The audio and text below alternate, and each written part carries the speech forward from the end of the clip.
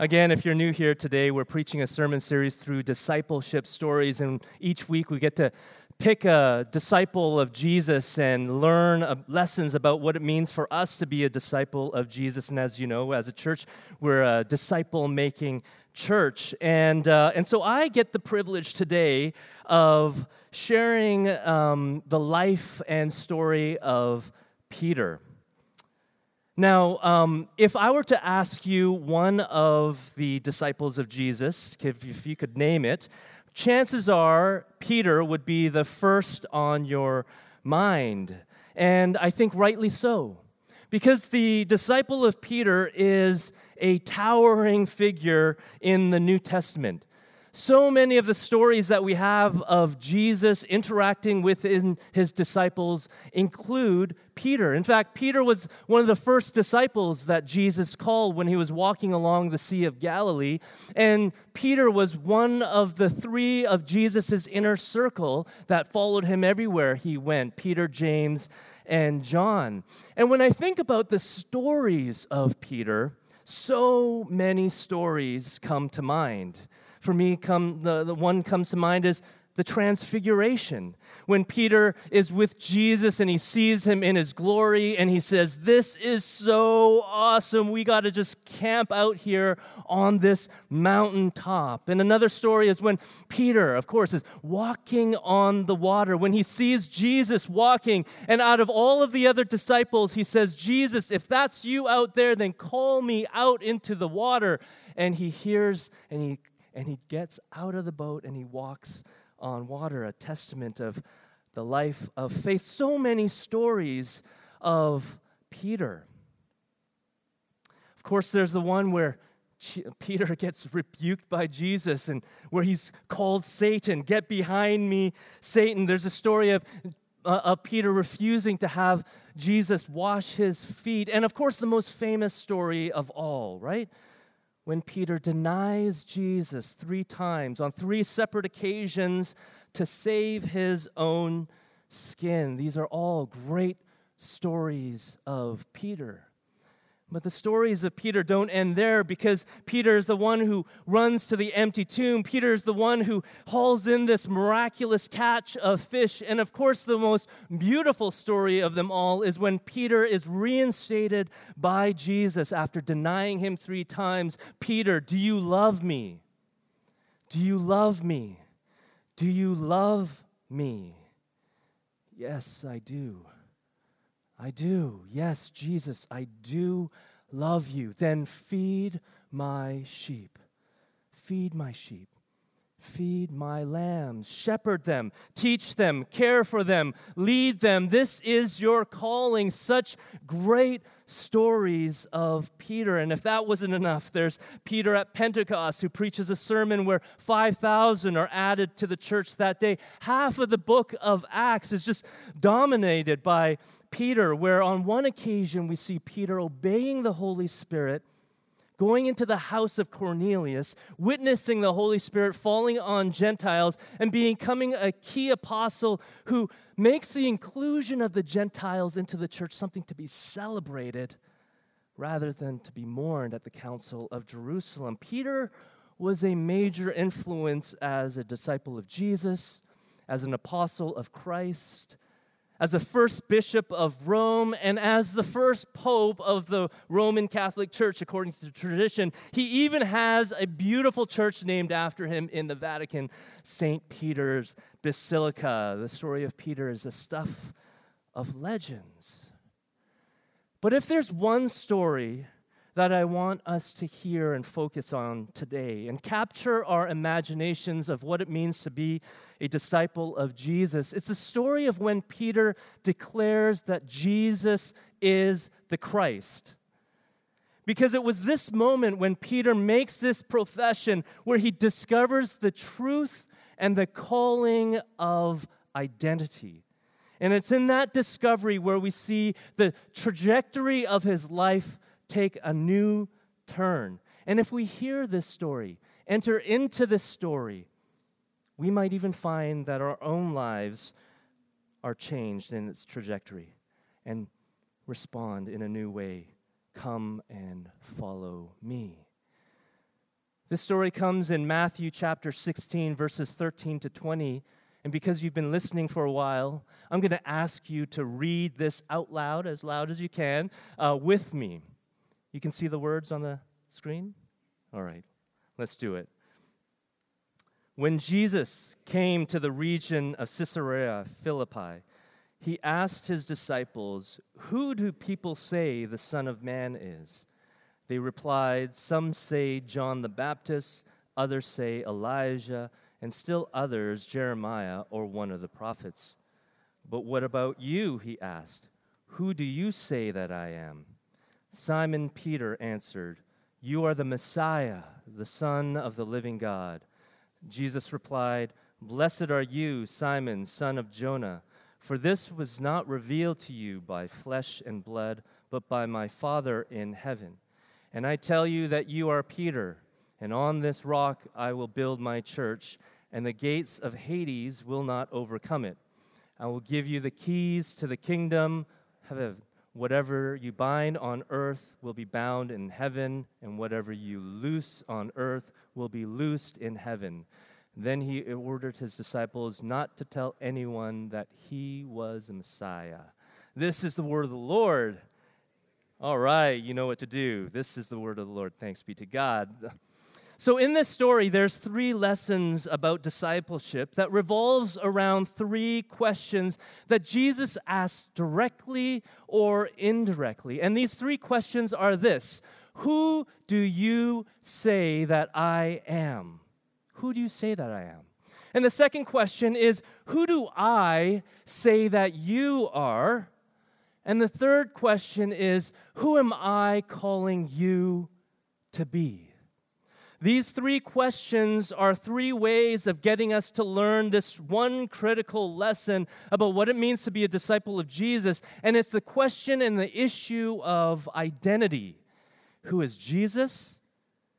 Who are we in relation to Jesus? And who are we in relation to all the other disciples and in relation to his mission? Who is Jesus? Who am I? And who are we as the church? And how we decide and how we answer those questions will, I think, determine the trajectory of our lives. And so the very first question Jesus asks, who do you say that I am? This is a really deeply personal and thought-provoking question, and it's really a question that's designed to disrupt and get to the core of what we believe about Jesus. Who do you say that I am? And this question can either be entirely confrontational or deeply comforting, depending on where you're coming from. And it can inevitably leave you vulnerable and exposed. But I love how Jesus takes his disciples there. He doesn't go there right away, but he asks a preliminary question. Who do people say the Son of Man is? What's the word on the street? What's going viral in Galilee about me? And this is, I think, a brilliant way of engaging his disciples into a deeper understanding of who he is, because it's actually a very safe and non-confrontational question. It gets his disciples to consider all of the popular opinions that are out there and of what's being said about Jesus, and to help his disciples navigate all these popular ways of thinking about Jesus' identity. Well, some people say you're John the Baptist, some say Elijah, still others say one of the prophets. Essentially, what they're saying is that the general consensus is that Jesus was a special prophet or a fulfillment of prophecy or a sign of the coming age. The popular ways of thinking about Jesus was seeing him as a symbol or a sign or an idea or a concept or some world view. And for many back then, and even for today, the sum total of who Jesus is exactly that. The embodiment of some ideal, abstract idea of truth, of beauty, of love. He was like a prophet who said some powerful things, disrupted the religious establishment. He was a wise sage who spun homemade philosophy and wisdom for the masses. Or he was a religious zealot who died for a cause that he believed in. There are so many popular ways of understanding who Jesus is and was, and many of them very charitable. If you're to do a Google search and you'd find hundreds of quotes, and I'm just going to highlight 3 here, which I think are really charitable ways of talking about Jesus. The first is from H.G. Wells. I am a historian. I'm not a believer, but I must confess as a historian that this penniless preacher from Nazareth is irrevocably the very center of history. Jesus Christ is easily the most dominant figure in all of history. And another quote from Napoleon Bonaparte, I know men, and I tell you that Jesus Christ is no mere man. Between him and every other person on the world, there's no possible term of comparison. Alexander, Caesar, Charlemagne, and myself founded empires. But what was the foundation? What foundation did we rest the creations of our genius? Upon force. Jesus Christ founded an empire upon love, and at this hour, millions of men would die for him. And a quote from Albert Einstein, I am a Jew, but I am enthralled by the luminous figure of the Nazarene. Jesus is too colossal for the pen of phrase-mongers, however artful. No man can read the Gospels without feeling the actual presence of Jesus. His personality pulsates in every word. No myth is filled with such life. Theseus or other heroes of this type lack the authentic vitality of Jesus. These opinions about who Jesus is are all very, very, very charitable and good. But what Jesus is doing here in this story is that he's pressing a little bit harder. He turns to his disciples and he asks them this very, very personal question, what about you? What do you think? Who do you say that I am? And this question is disruptive because what Jesus wants is he wants his disciples to have more than a generalized idea of who this Jesus is, but he wants them to have this gripping personal revelation of who Jesus is that gets at the core of our being. Who do you say that Jesus is? There comes a moment in our lives when we have to answer that question for ourselves, sift through all of the data, all of the noise, all of the things that other people have been saying, and answer that question for ourselves. And for Peter, he said, you, Jesus, are the Messiah, the Son of the living God. Jesus, you are the Messiah, the long-awaited Holy One of Israel, the Anointed One. Jesus, you are more than the many sons of God. You are the Son of the living God. You are the one who was with God at the beginning of time. You are the one who was with God, who created all things, that all things were created through you and for you, and that nothing was made without you, that all things have been made in and through you and for you. You are the one with God and who is God. Jesus, you are God himself.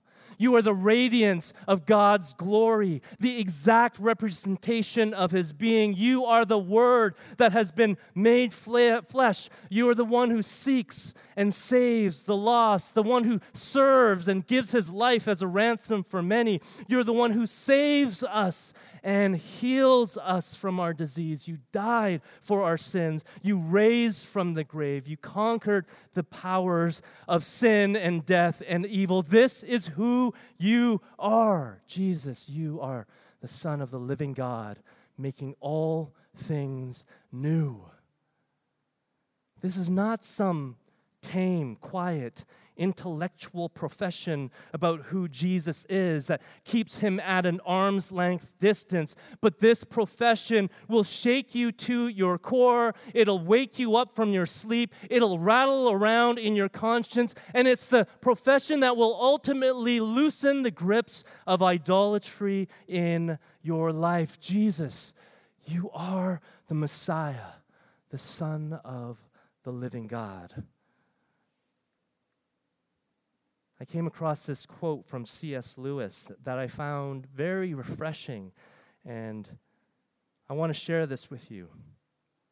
And talking about how God can sometimes be this impersonal force, but really it's the personal God that we meet in Jesus. He says this: "It's always shocking to meet life where we thought we were alone. Look out, we cry. It's alive.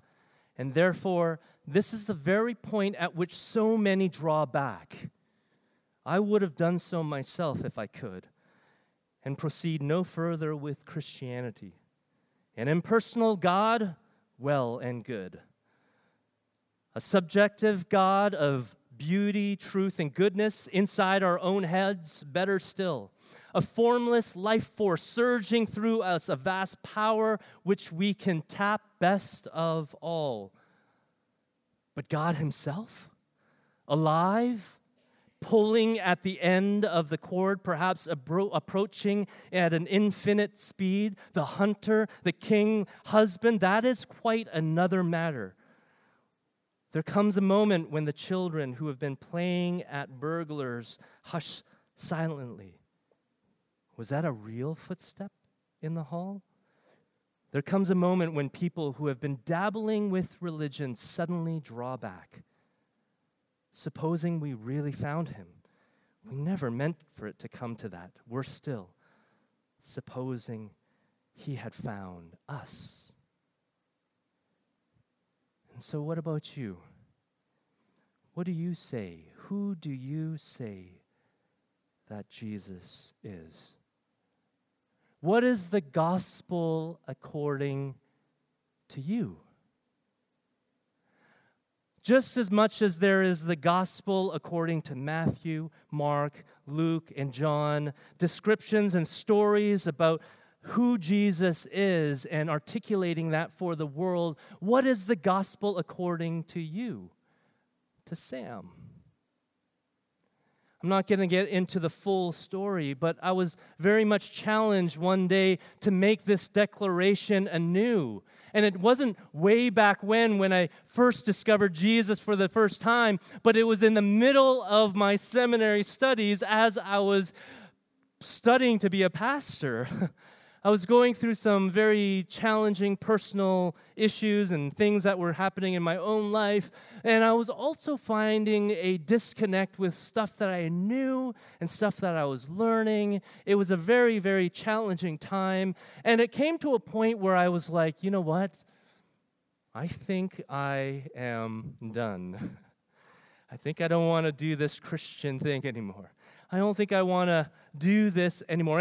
And when I really considered the possibility of just calling it quits, finishing studies, no longer in ministry, leaving the church, leaving faith altogether, I was reminded of this story. It just came to my mind as I was sitting there in the atrium of Regent College. And it was a story of when Jesus was walking along, and there's this huge crowd that's following him.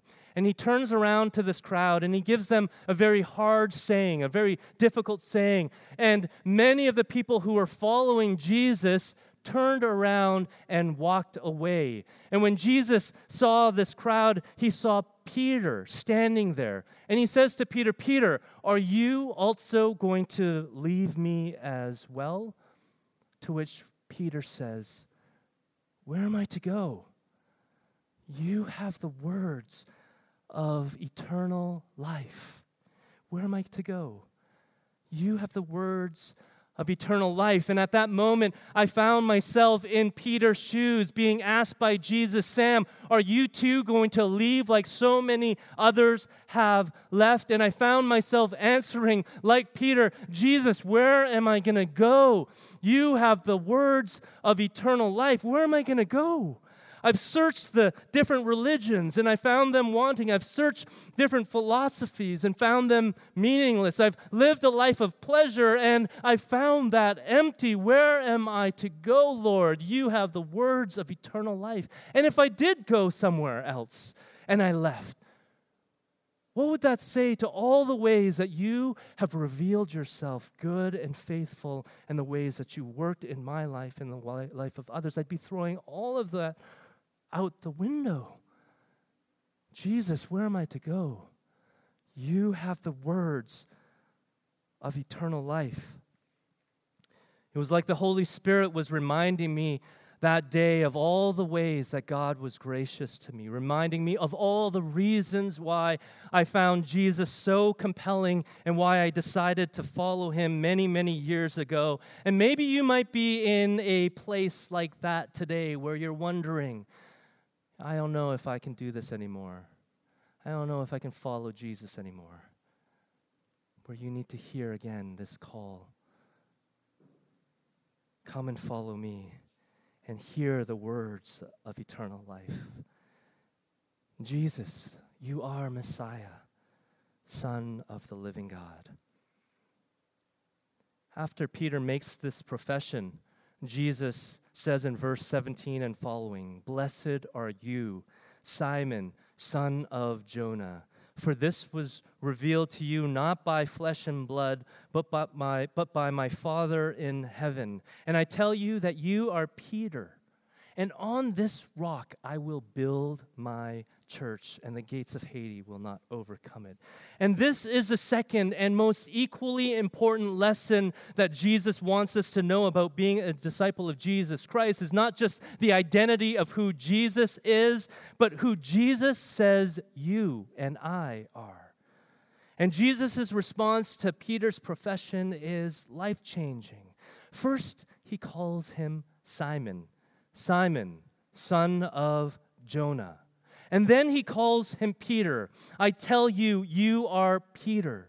Jesus calls Simon by this new name. And renaming Simon to Peter is one of the most loving things that Jesus can do for his disciples. Because when Jesus gives Simon a new name, Peter, he's changing the core of Simon's identity and changing this dominant narrative that is being lived out in Simon's life.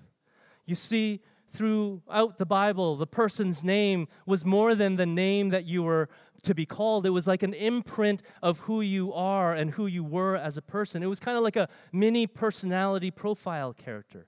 And yes, Simon in Hebrew means to listen, but many interpret Simon to also mean shifting sand.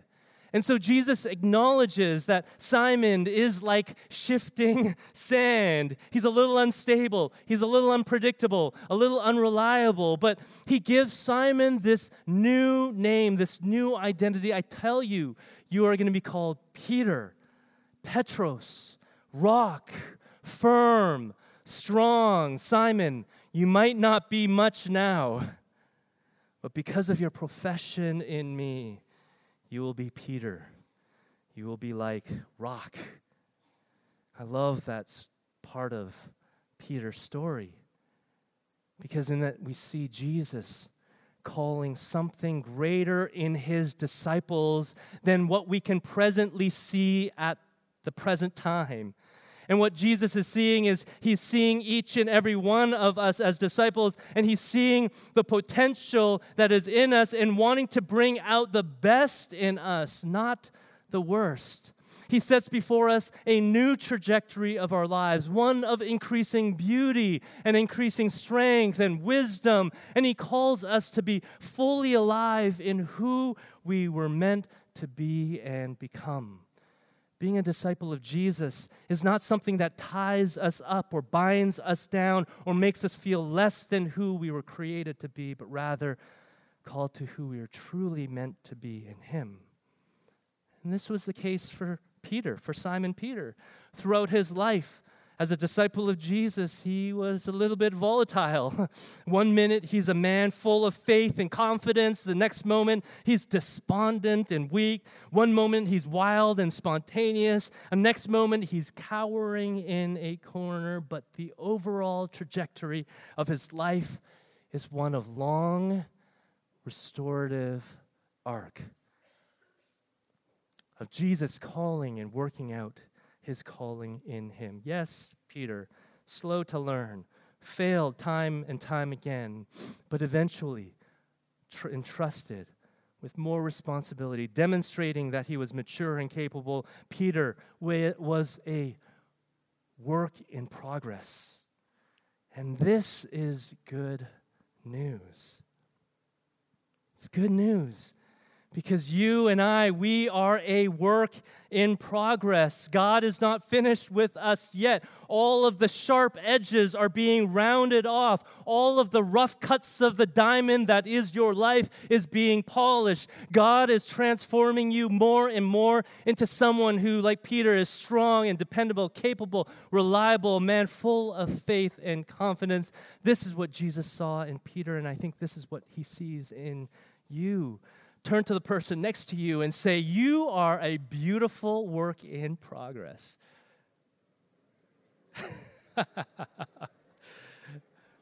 Some of us can say work in progress, okay, but the beautiful part, I'm not sure, but I don't know. It's true. I think it's true of my own life. And I have to say, I really don't like to admit this out loud, but quite frankly, and I'm a little bit embarrassed, and as I look upon you guys, I see many smart and intelligent people, and I have to say, I was not a very good student. I was a C average student at best in high school. I didn't read much. I didn't study much. I really cared more about what other people thought of me as opposed to what I needed to do for myself and what I needed to do for growth and what God was calling me to be. And so I managed to squeak by high school and get to high school graduation, which is why I found it totally surprising when I won an award. And at my high school graduation, I got this award. It was called the Ken Phillips Award. And it was a sports reward that my rugby coach had given to me and selected for me. And this award was not for the best player on the team, but the most improved player on the team. Hey, but it's an award nonetheless. So I went up there and I got that award and I was like, sweet, that's awesome. I came back, I sat down with my parents and my parents were just like a little bit shocked. Whoa, you got an award. We went home later on that day and I just remember my mom just kind of saying in this like kind of stunned amazement or wonder, and she turns to me and says, Sam, you're a late bloomer. Thanks, Mom. That's all right. Not bad. You're a late bloomer. I always kind of saw myself as the underdog, the person who doesn't measure up or isn't good enough. And like Peter, I kind of saw myself a little bit volatile, a little bit spontaneous, but somehow, God took a hold of my life, and he called me not only to himself, but he called me into this ministry. And honestly, when I look back over my life, I can say, I wasn't a very good pastor, and certainly not a very good leader. So many character flaws, if you only knew. But over time, I continued to lean into that, to trust in his calling. I grew as a person and maturity. Maybe that comes with being a little bit older. But I can't say that I have arrived yet. But today, as I stand, I look back over my life, and I can say, I think I'm a little bit better than I was 15 years ago. And that is good news, my friends. This is the gospel of Peter's life. the work of God's grace being at work in your life. That's not finished yet. You are a beautiful work in progress. And so Jesus calls you, just as you are, to become more than who you were in the past, to join him on a mission that outlasts the sum total of who we are. And that's the third lesson of discipleship that we're learning here today. Because Peter's new identity is a new mission that's given to him and a new people that he belongs to. We hear Jesus saying to Peter, I tell you, that you are Peter, and on this rock I will build my church, and the gates of Hades will not overcome it. I will give you the keys to the kingdom of heaven. Whatever you bind on earth will be bound in heaven. Whatever you loose on earth will be loosed in heaven.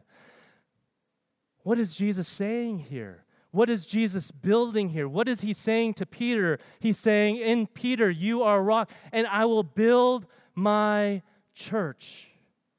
Now, I'm not going to get into all of what Jesus is saying here, because if there's a lot of questions, if you're like me, you have a lot of questions about what Jesus means, like who is the rock? Is it Peter that's the rock? Is Jesus the rock? Is Peter's profession of Jesus, is that the rock in which the church is being built? And then what about the language of the keys of the kingdom and binding and loosing on earth and in heaven? What does all of this mean? But we can follow all of the rabbit holes, but I think the main point here is that what Jesus is making is that through his disciples, Jesus is establishing a community of people centered around him who are a force of good, pushing up against evil, and who's a signpost of the kingdom of God breaking here on earth.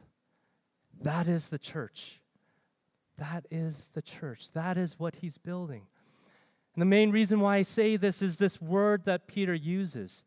It's ecclesia. Say it with me. Ecclesia. Ecclesia, it means a calling out or an assembly of people. It's often used in the political context in the first century to mean a group of citizens that would gather together to have political discourse and to engage in public life. And I like that word because what it says about the church is that the church is more than just a gathering of people who need to feel good about ourselves and to actualize our own personal dreams and ambitions, but the church is a gathering of people who have an agenda, who have a purpose, who have a mandate to fulfill. Sometimes we do that in small ways. Sometimes we do that in large ways. Sometimes we do that by affirming the things in culture. Sometimes we do that by challenging the things in culture. Always as a way, sometimes always doing that by always seeking to influence culture. Sometimes we do that overtly or subversively. Now, I'm not trying to say that the church needs to be on a political agenda. I certainly am not saying that. But I am saying that some of us need to see the church that Jesus is building as a force of good, a signpost of the kingdom of God, a foretaste of this union of heaven and earth. And that is the mission that we are being invited to join Jesus in, to be a people on mission. I love this quote from Leslie Newbegin. He says, "The deepest motive for mission is simply the desire to be with Jesus where he is, on the frontier between the reign of God and the usurped dominion of the devil." I love that as a reminder that the church needs to be a force for good. And I know at some places and sometimes church doesn't always have that kind of message. And as I was even thinking about responding to this call and hearing this call to be a pastor at, Tapestry Mundy Park, I wrestled with that. I spent 10 years as a chaplain at a youth custody center, and I thoroughly enjoyed it, partly because it was outside the church. But I knew one day that God was going to call me back into church ministry. I thought it was going to be when I was 50 or 55 or 60 or something. It seemed to have come earlier. But as I was thinking and praying and discerning, is this what you're wanting to call me into? I had two prayers that I asked Jesus. I said, Jesus, if you want me to be a pastor here, then you're going to have to, one, give me a vision, because I can't do it without a vision of your kingdom that's bigger than what I can ever imagine. And the second thing that you're going to have to do is that you're going to have to give me a love for your church, to love your church. And what I meant by that is, yes, love your church as the people gathered together, and all of you who are gathered together, we are the church. And that's sometimes easy to do, maybe harder for other times, but to love people, yes, but to love the institution of church. To love both the organism of church and the organization of church. To love being together shoulder to shoulder with men and women of all different backgrounds to pursue the mission of God together, whatever that's going to look like in our context. To love the church and to be on mission. That's that final lesson of discipleship, that God is calling every single one of us to join him in that mission as God's people. Okay, I'm going to call it quits. I have this image, but I'm going to pray. I think you got it. I hope you got it. If not, we're a work in progress. Let me pray. Gracious Heavenly Father, we bless you and thank you. We thank you that you have come to us in the person of Jesus to reveal yourself to us in the fullest, most possible way that we can imagine. And when we see you, we see the glory of God.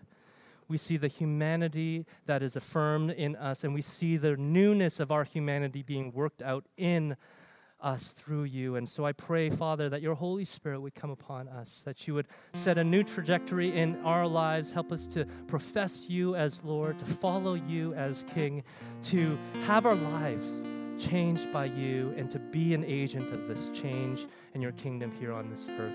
Show us how to do that. Lead us along the way. We bless you and thank you. In Christ's name we pray. Amen.